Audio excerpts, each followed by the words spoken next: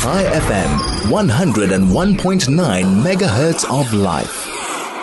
So Israel says it's approved the use of Starlink services in a field hospital in the Gaza Strip as well as in Israel for the first time. The Israeli security authorities approved the provision of Starlink services at the UAE's field hospital operating in Rafah. Starlink low-latency, high-speed connections will enable video conferencing with other hospitals and real-time remote diagnostics. That's according to the Communications Ministry in a statement. This sounds wonderful, absolutely wonderful.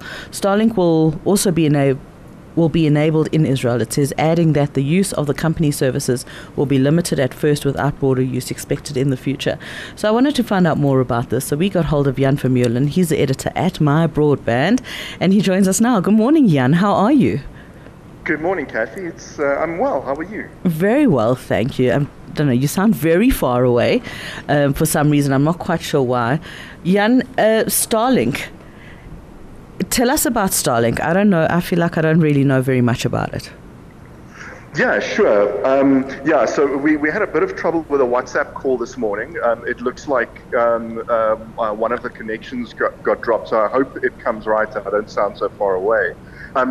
But the bottom line with Starlink is that it offers a really quick internet connection that is satellite-based. And so that means that anywhere where you've got a clear view of the sky, you can get a high-quality internet connection. And I'm talking fast. I'm talking multiple hundred megabits per second. And then the other aspect of it that's fast. Yeah. Latency, I think the easiest thing to... Yes? Oh, okay. Sorry, you cut out there for a minute. Okay, sorry about that. So to explain latency, I think the easiest way to understand is the time it takes between going to Google and then typing a search query into Google and pressing enter and getting a response. So that time between pressing enter and getting a response is the latency of the connection. And so you can have like the biggest bandwidth. You can have 500 megabits per second. You can get your downloads down really fast.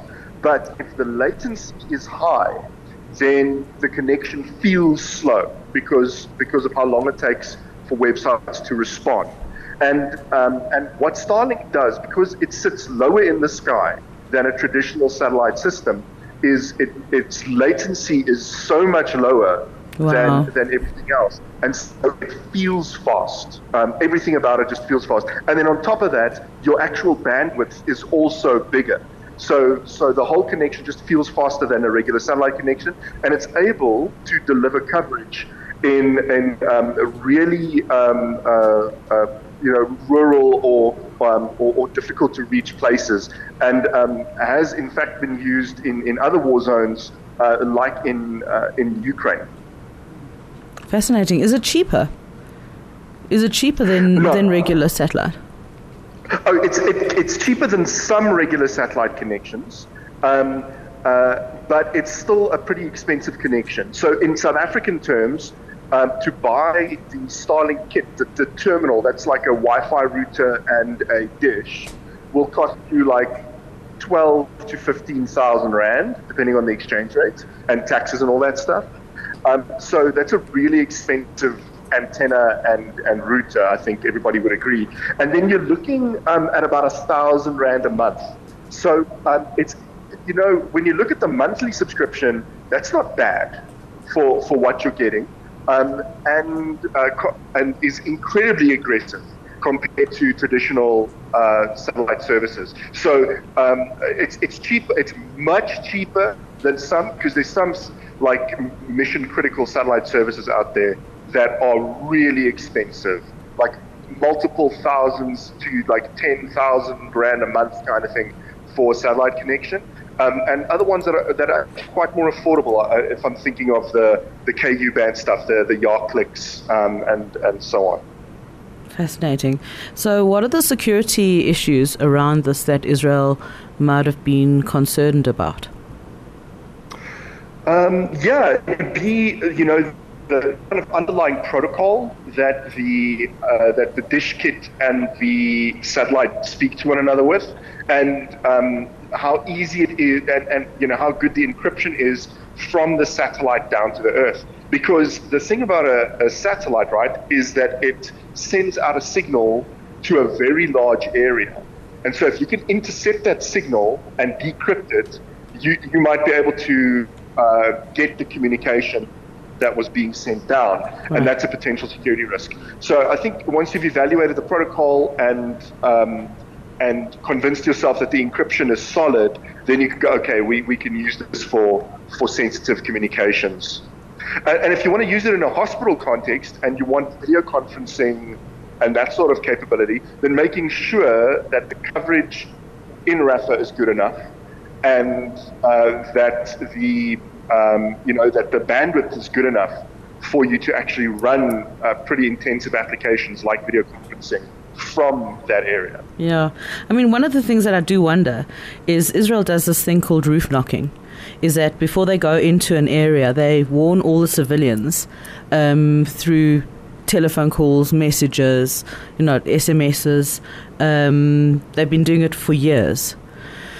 And with the war in Gaza, it has bothered me. Well, it's certainly been a question in my mind of how that happens if there are no telecommunications. And we know that it's very challenging because we've tried to get hold of Gazan civilians to speak to them. But the communications have just been very, very bad, if at all. So I suppose it could also be used for that. Yeah, from the sounds of this announcement, this is going to be limited to hospitals and medical assistance only. It could be used to help connect civilians back to the internet. But you'd have to have some kind of mechanism to either get Starlink terminals to everybody, or to distribute that connection using some kind of Wi-Fi or something like that. You'd have to figure out a way to somehow get the connectivity in the hands of the civilian population. Jan Vermeulen, that is where we leave it. It is 7:30. Thank you so much. Always lovely to speak to you, and hope to speak to you again soon. Take care. That is Jan Vermeulen. He's editor at My Broadband, discussing the reports that the IDF wants to allow the usage of Starlink in Rafah.